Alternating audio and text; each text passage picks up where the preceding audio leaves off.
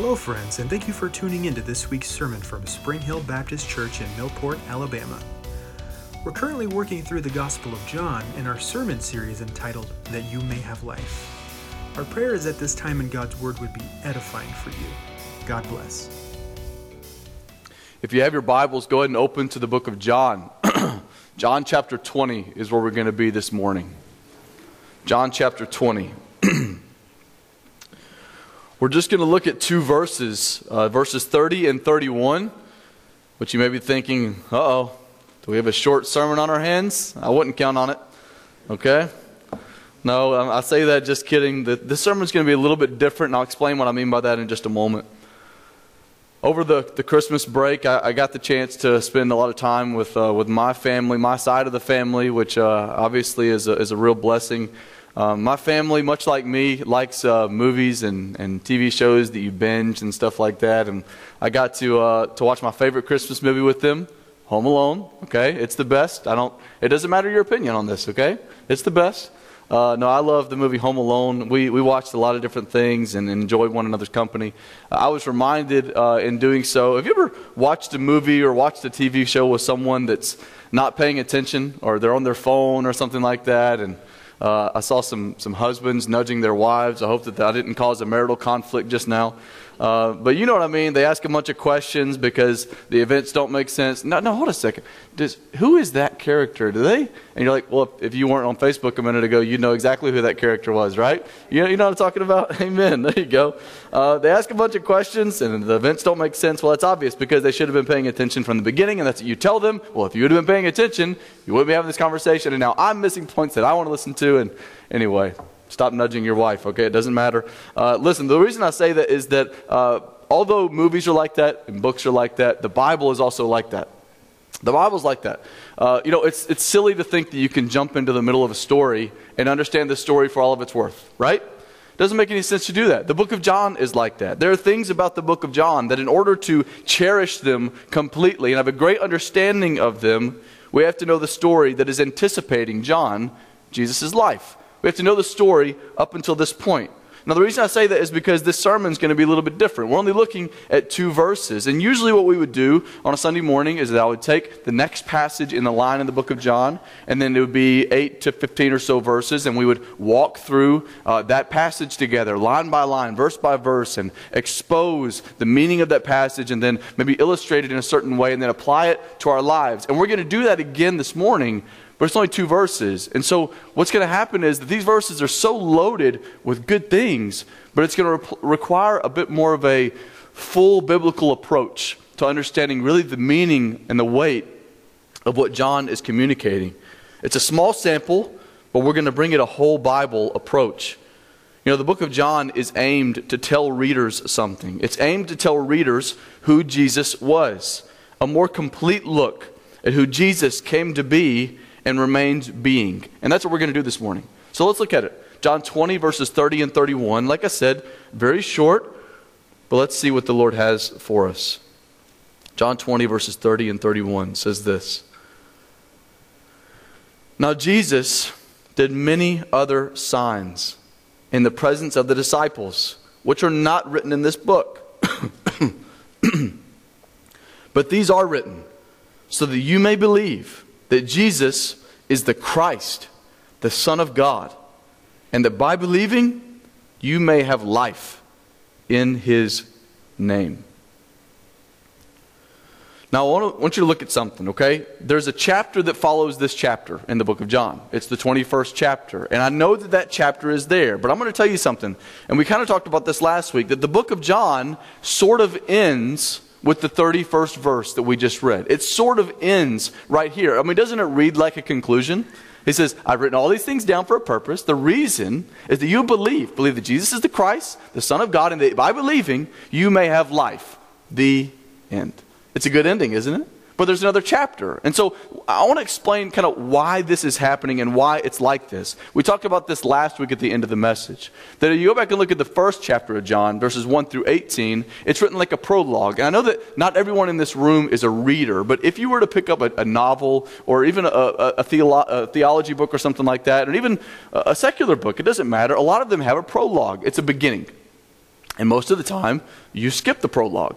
Because the prologue tells you what you're going to read in the next pages. And you're thinking, I don't need to read the prologue because I'm going to read the book. But the prologue's important because the prologue sets the stage. It's a summary of everything that you're about to read. And so it gives you an idea in your head of some of the things that you're about to read. And that's what John did. In the first 18 verses, he says essentially, here's the prologue. Jesus has authority over all creation. He is Lord. He's also God. He's God made flesh. He's the Word made flesh. And he is Christ. And we saw that in the prologue. But then the next section of the book of John, if you were to skip the prologue, tells you exactly what the prologue tells you. It says that Jesus is Lord and that Jesus is God. It's a narrative support of the prologue. And so the way that John structures this and that Jesus accomplished this is by demonstrating signs. Things that he accomplished, things that he did to support that prologue. I'm Lord. I am God. And I said that this is sort of the end of John because, like any book you would read, there would be a chapter at the end that would be a chapter of conclusion. And what happens in the conclusion? It summarizes the narrative support that you just read, right? You have the prologue, then you have the meat, and then the conclusion essentially restates the prologue. And that's exactly what John does. It says, I've written these things down, once again, to tell you that Jesus is the Christ, the Son of God. And yet there's a 21st chapter. We're going to look at that starting next week. But that 21st chapter, just like a lot of books that you would read, is an epilogue. It's essentially a trailing off for what comes next. But the substance of the book of John finishes right here in this verse, even though there's more to come. Look at verse 30. I'm going to explain a couple of things as we kind of walk through it. And by the way, if you're taking notes, we'll get to the outline in just a few moments, okay? It's sort of on the back end of our message, but I need to set up some things before we get there, okay? It'll be on the screen, but we'll get there in a minute. Verse 30. Now Jesus did many other signs in the presence of the disciples, which are not written in this book. Okay, so Jesus accomplished things. He did signs. Signs are indicators. They point to something. They're not just signs in and of themselves. We have signs in our day and age. You have a stop sign. And you're not supposed to drive up to a stop sign and say, that's a cool looking sign, as you just drive past it, right? That's not the point of a stop sign. A sign is an indicator. It tells you to do something, and a stop sign tells you to stop. That's the point of the sign. We have other signs. If you were driving on the interstate and you see the one that says food, the blue sign, and you see a Chick-fil-A logo on the interstate, you wouldn't just say, that's a cool looking sign. I like the Chick-fil-A logo. No, you'd say, okay, there's a Chick-fil-A on the side of the road. If I were to want that, I can just pull over into this exit. The same thing if you were to see a roadwork sign on the road, you would say, that's a cool looking sign. No, you'd say, I need to be cautious in my driving. The reason I say that is to say that signs are indicators. And biblical signs are the exact same way. They're indicators of something. Jesus didn't just perform miracles so that people would say, he can turn water to wine. No, he did it for a purpose, an indicator of something. These indicators were demonstrations of Jesus' actual identity. So yes, we see that in the main meat of the book of John, that in chapter 2, he did turn water into wine. Also in chapter 2, it tells us he did many signs in Jerusalem. In chapter 4, he healed an official's son from afar. In chapter 5, he healed a paralytic. In chapter 6, he fed multitudes, 5,000 men, including women and children additionally. He also, in chapter 9, healed a man born blind, which had never been done before. He raised Lazarus in chapter 11, and in the grand finale, the big one, is that he accomplished salvation on Calvary and he resurrected himself. He didn't just do that so people would say, that guy came back from the dead. He did it as an indicator, as a sign that he's exactly who John had been saying that he is. He's the Christ. He is the Son of God. But according to verse 30, he did many, many more signs. In fact, look at chapter 21, verse 25.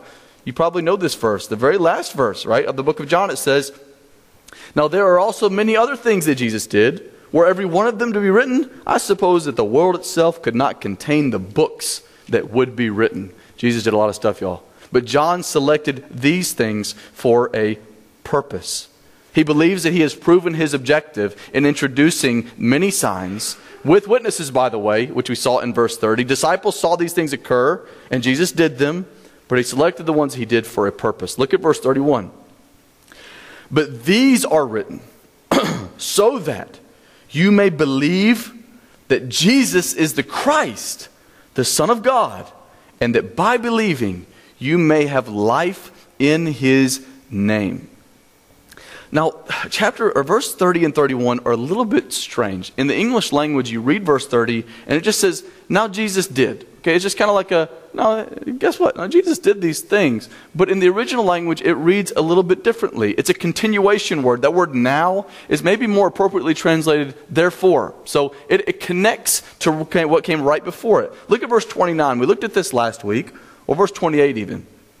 That Thomas saw the resurrected Jesus and answered him, my Lord and my God. And then Jesus said to him, notice that this, again, it transitions to verse 30. It says, he said to him, verse 29, have you believed because you've seen me? Blessed are those who have not seen and yet have believed. Now Jesus did. Okay? So the way that this reads is like this. Those who have not seen the risen Christ and yet have believed are blessed. Therefore, this book has been composed with the hope that you may believe. Just like Thomas did, that you would make that confession. You see, when John penned these words, in his mind, listen, he wasn't writing a religious textbook. You know that. When John wrote these things down, he didn't realize he was writing a religious textbook. He was writing an earnest plea to a desperate audience. Who was the audience? This audience that John is writing these things to are mostly non-believing Jews, although obviously Christians will get their hands on it and read and be encouraged. But he's writing to mostly non-believing Jewish people, but the same people that were chanting, crucify him. They were people that were of the religion of Judaism, as well as also some Gentile converts to Judaism, no doubt. People that feared God but had not trusted in Jesus as Messiah, as Christ, as Lord and Savior. That's the audience. Unbelievers. Please believe, he is saying. What's his plea? His plea is that you may trust in the Galilean man Jesus as Christ. You know, the question, if you were a Jewish person or even a Gentile person converted to Judaism in the first century, you would be very interested in that question. Just who is the Christ? Just who is the Messiah? It's a question that had been on this audience's hearts for hundreds of years, even thousands. The reason that this is such a peculiar question to them is that the category of Christ was an important category to them. You know the way that your ears may perk up if you overhear a conversation about the abortion debate, or pro-life and pro-choice. You hear maybe that someone's having that conversation, your ears may perk up a little bit. You know why? Because that probably interests you, just a tad.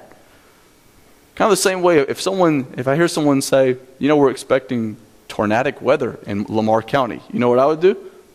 What? We're expecting some bad weather? That interests me, you know, because I live in Lamar County. So we would maybe be a little interested in that nature of conversation. Something that around your interest perks up your ears. Last night I was watching the football game that ended real late.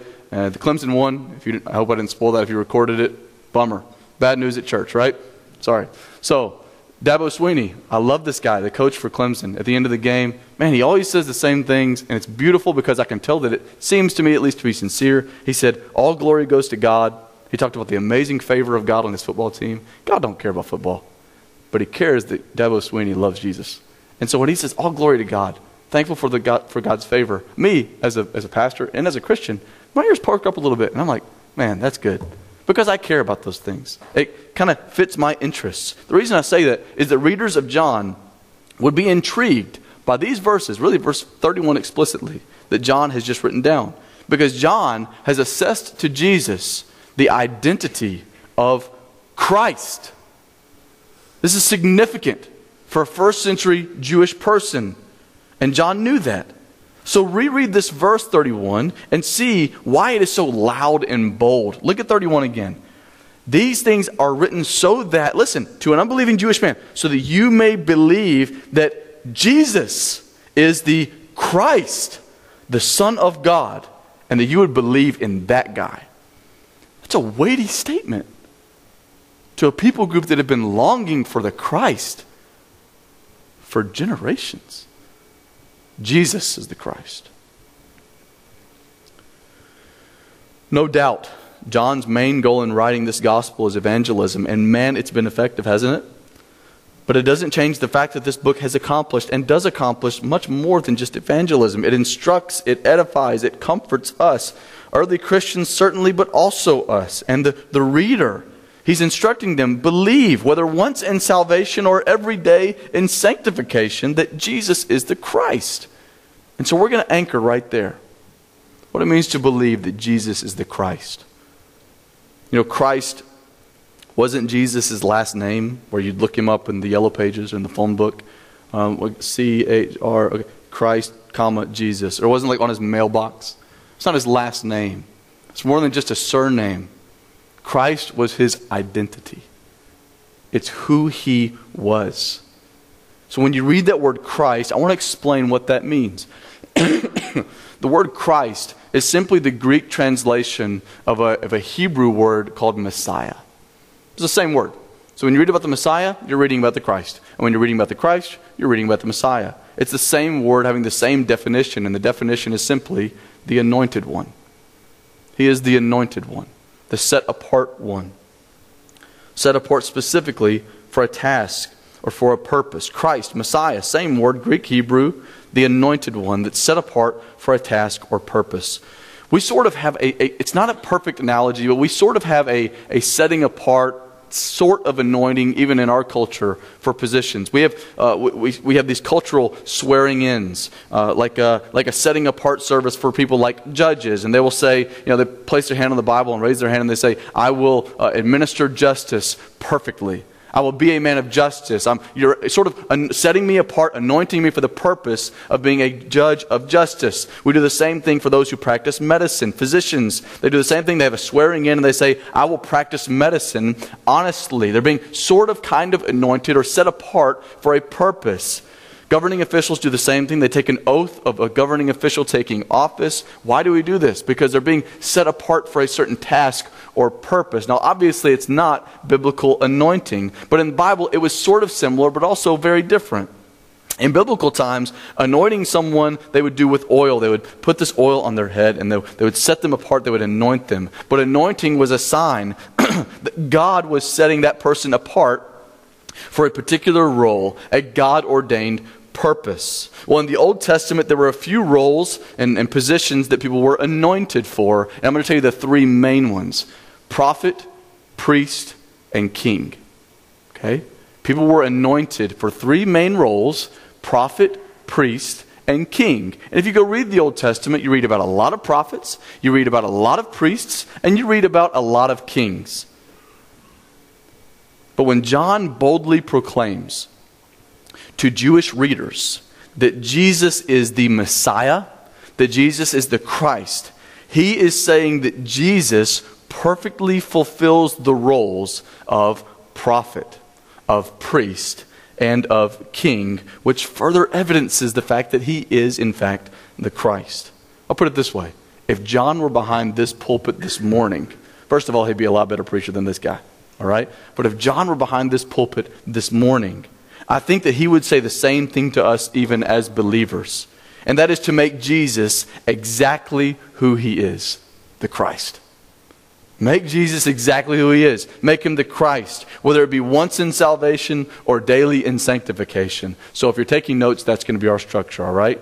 Three things we'll look at. Making Christ, Christ. The first one is this: to rest in his salvation. Making Christ, Christ. First, in resting in his salvation. We see this in his role as priest. I'm going to be explaining how Jesus fulfilled each of these roles: priest, prophet, king, and how Scripture supports it, and how we apply those things today. But first, we're going to look at the role of priest. You know, when I say that word priest, my mind, it goes straight to, Catholicism, because I think that's culturally where we hear the most about priests. I got to see some friends of mine over the Christmas break, and I don't know what it is, but like guys that aren't really in church, whenever they hear that I'm in ministry, they're like, "So you're like a priest?" Like, no. And I'm in a bubble here, so it sounds absurd to me, but they aren't, church people. They're not believers, and so they have no idea. It gives me an opportunity to tell them why I don't need to be a priest, and we'll get there. But when I think of the priesthood, I think about the Catholic confessionals, things like that. And the reason they're called priests is because that word priest doesn't mean the guy that wears the black and the white thing here and gets up and stands behind and does the ordinances and stuff. That's not what that means. The word priest, it simply means that that person is a go-between. They're a mediator, right? They're an intercessor. A priest is a mediator, a go-between.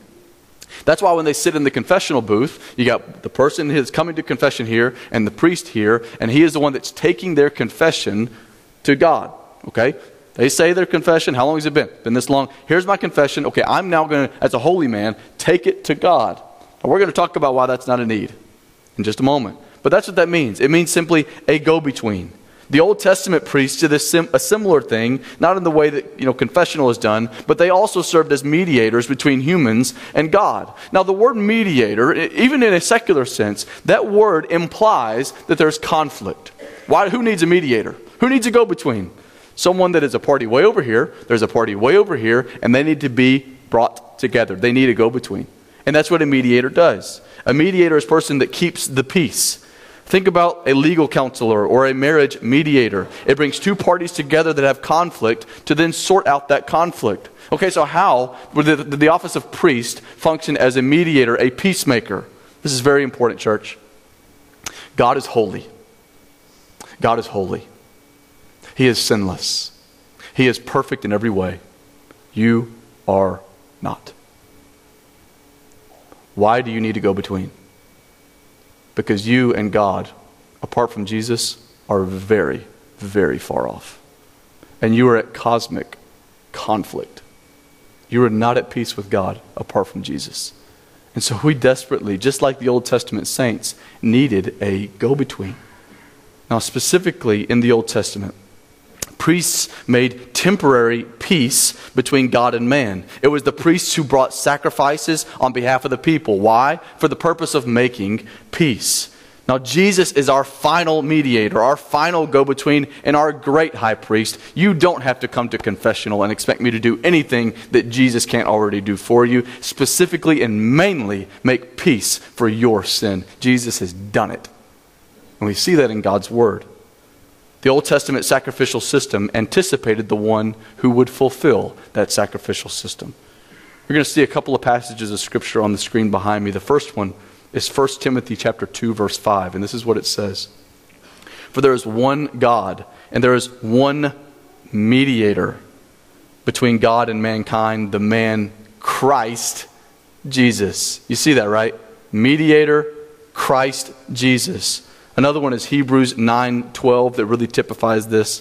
Also says, He, that's Jesus, entered once for all into the holy places, not by means of the blood of goats and calves like an Old Testament priest, but by means of His own blood, thus securing not a temporary redemption, but an eternal redemption. Where was that sacrifice made? Calvary. And we just got done reading about it and studying it, right? Why don't we need a mediator, a human mediator like me, to help you go to God? Because God has come to us. Emmanuel, Christ with us. God with us. And that, church, is the good news of the gospel. We have a high priest, a great high priest, Christ. We must make Him Christ. How do we do this? How do we make that great high priest your great high priest? Simply by trusting in His redeeming work at Calvary and leaning on His acceptance, His peace. We call Him the Prince of Peace for a reason. He brought peace for you. Conflict with God has been done away because of the work of Jesus. In other words, He earned you because He paid the price. One way that we can do this, make Christ Christ, is the fact that your value isn't based on what you bring to the table, but what Jesus brought to the cross. That means that your joy shouldn't ebb and flow and rise and fall with your circumstances. Because the only circumstance that really matters happened 2,000 years ago, and that ain't changing. You know, David prayed in Psalm 51, verse 12. He said, God, restore to me the joy of my salvation. You know why he prayed that? Because he had slept with a woman that wasn't his wife and had her husband murdered. Circumstances ebb and flow, I get it. But David prayed a good prayer. And that was, God, first of all, a prayer of repentance and confession, but he prayed, God, restore to me the joy of my salvation. We should do the same. Worshipfulness, faith in grace, not in our works. Our salvation wasn't earned by us, and therefore we can't lose it because of us. But there is a place for works when we consider not just that he is priest, but that Jesus, the Christ, is prophet. And that's the second one. Making Christ Christ. Obey his teaching. Obey his teaching.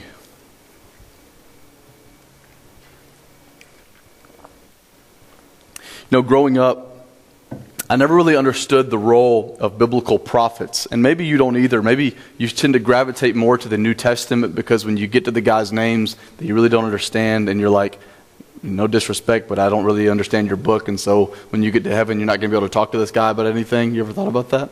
It's the reality of it, right? Micah, I don't know what your book's about. Sorry. But listen, the Old Testament prophets' books are very, very important.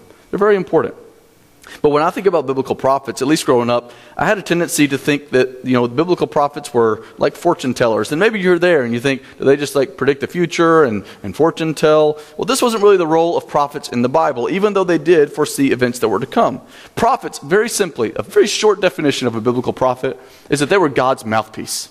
They were God's mouthpiece. They spoke on behalf of God. They brought God's people God's words. They were tasked with speaking God's word to God's people.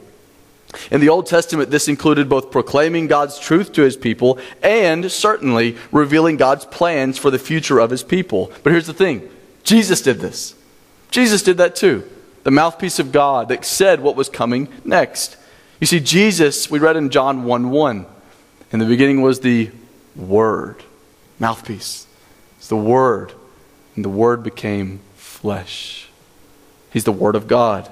And the Word was made flesh. We saw that in John's prologue. One verse that really typifies this, we're going to see it on the screen, is Hebrews 1:1 and 2. This is what it says. Long ago, at many times and in many ways, listen to this. God spoke to our fathers by the prophets, the mouthpieces. But in these last days, he has spoken to us by his Son, the greater prophet.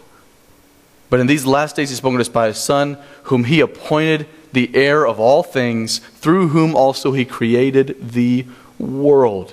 You see, Jesus is the greatest prophet because he perfectly and most powerfully is the mouthpiece of God. You know why? He didn't just speak for God, he spoke as God.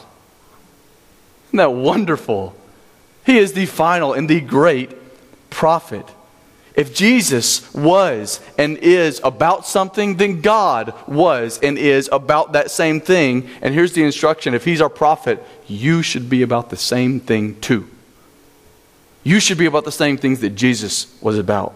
That means that if God's view of marriage and intimacy is this thing, that should be your view of marriage and intimacy. If God's view of wholesome speech is this thing, then that should be your view of the way that you talk to one another. If God says, blessed are the peacemakers, you should be a peacemaker. God's view of the ego should be meekness and strength, and so should ours. God's view of friendships is to encourage one another, to build up one another, to bear one another's burdens. That should be your view of friendship, of helping the poor, of ministering to orphans and widows, of the sanctity of life inside and outside of the womb, of sacrificial giving of your time, of your finances. God's view of forgiving other people. God forbid you hold a grudge, because he didn't. It means that if God is our prophet, if Jesus is our prophet, we're not just about the things that he's about, but we also teach those same views of God to our children. It means that, husbands, you lead your spouse in these views, which means that you have to know these views, understand these views. It means that students, people that have friends, people that have coworkers, hopefully that's all of us, it means that you guide your peers in these views. To do that is to be an ambassador of Jesus, a representative, an ambassador of him. Be an ambassador of Jesus, as Jesus was an ambassador of his Father.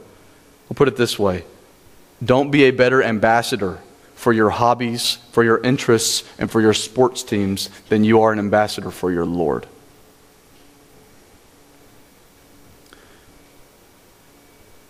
Jesus, as the prophet, did all things to bring glory to God, and that should be our role as well. And one way that we do this is by understanding that He is on the throne and you are not, which is number 3. Making Christ, Christ. Number 3, submit to His authority as King. Submit to His authority as King. You know, at Christmas, which we got done celebrating just recently, we say, but I'm afraid that we rarely truly understand that Jesus is King of Kings. It's a great cultural thing to have in our ears and out of our mouths right now. Jesus is King of Kings. You better believe it. You see, God promised to David in 2 Samuel 7:16, He said, David, your house and your kingdom will endure forever before me. Your throne, David, will be established forever. David was king, but guess what? Spoiler alert. David died. So what gives? God told David his throne to be forever, and yet David is a dead man. He's with God, but he is no longer on this earth. But this promise was fulfilled in the Messiah, the Christ, who was also given the title Son of David. Matthew chapter 1, verse 1, in that boring old genealogy that Matthew writes. I say that tongue in cheek. It says, the book of the genealogy of Jesus Christ. You know the next words? The Son of David. The book of the genealogy of Jesus Christ, the Son of David. You see, the Son of David was foretold to be a ruler of God's people and also their deliverer, their Savior.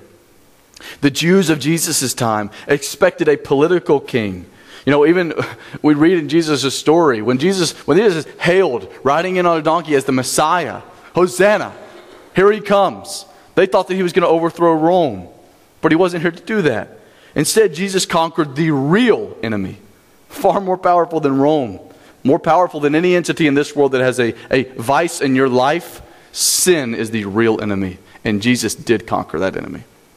He did so at the cross of Christ. He conquered sin and death. He was killed, bruised for our transgressions, crushed for our iniquities, and then He was resurrected for our victory.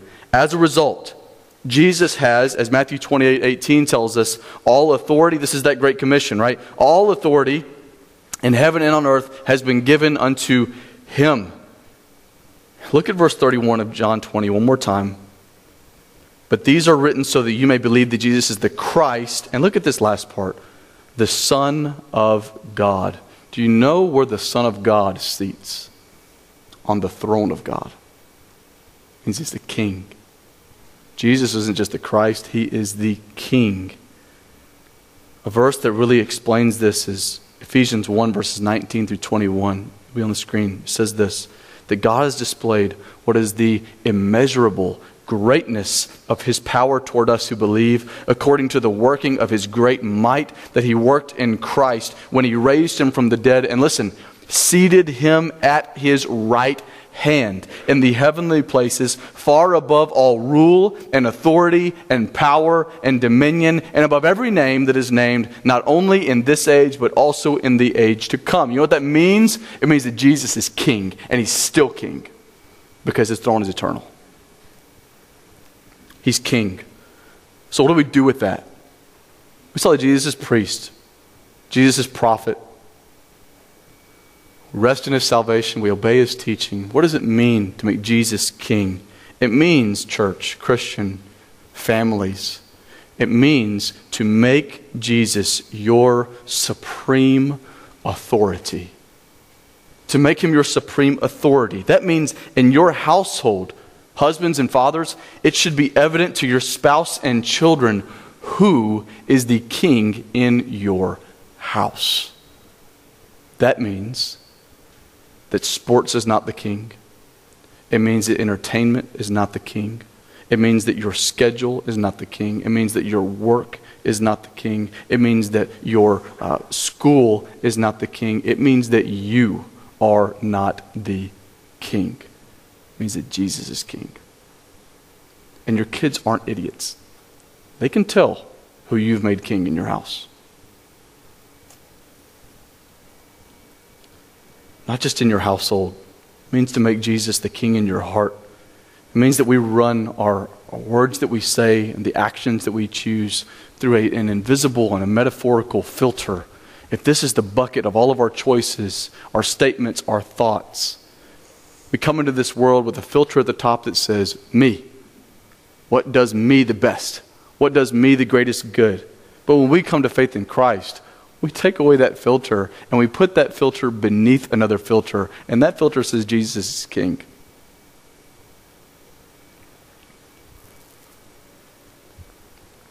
And ultimately, if Jesus is king, though we fail, we should take victory comfort in the fact that the victory is won.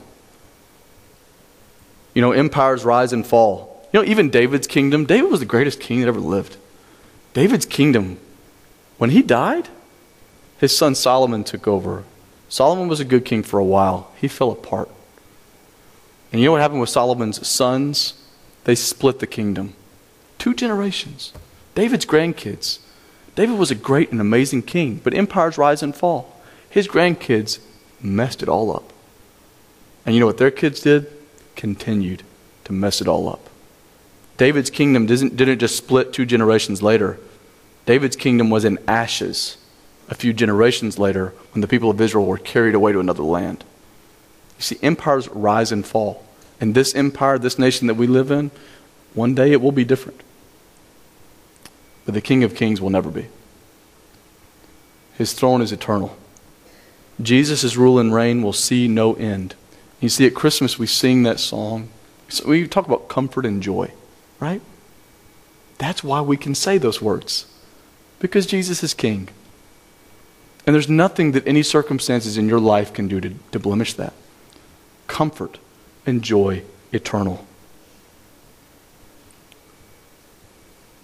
I've written these things down that you may believe that Jesus is the Christ, the Son of God, and that by believing you may have life in his name.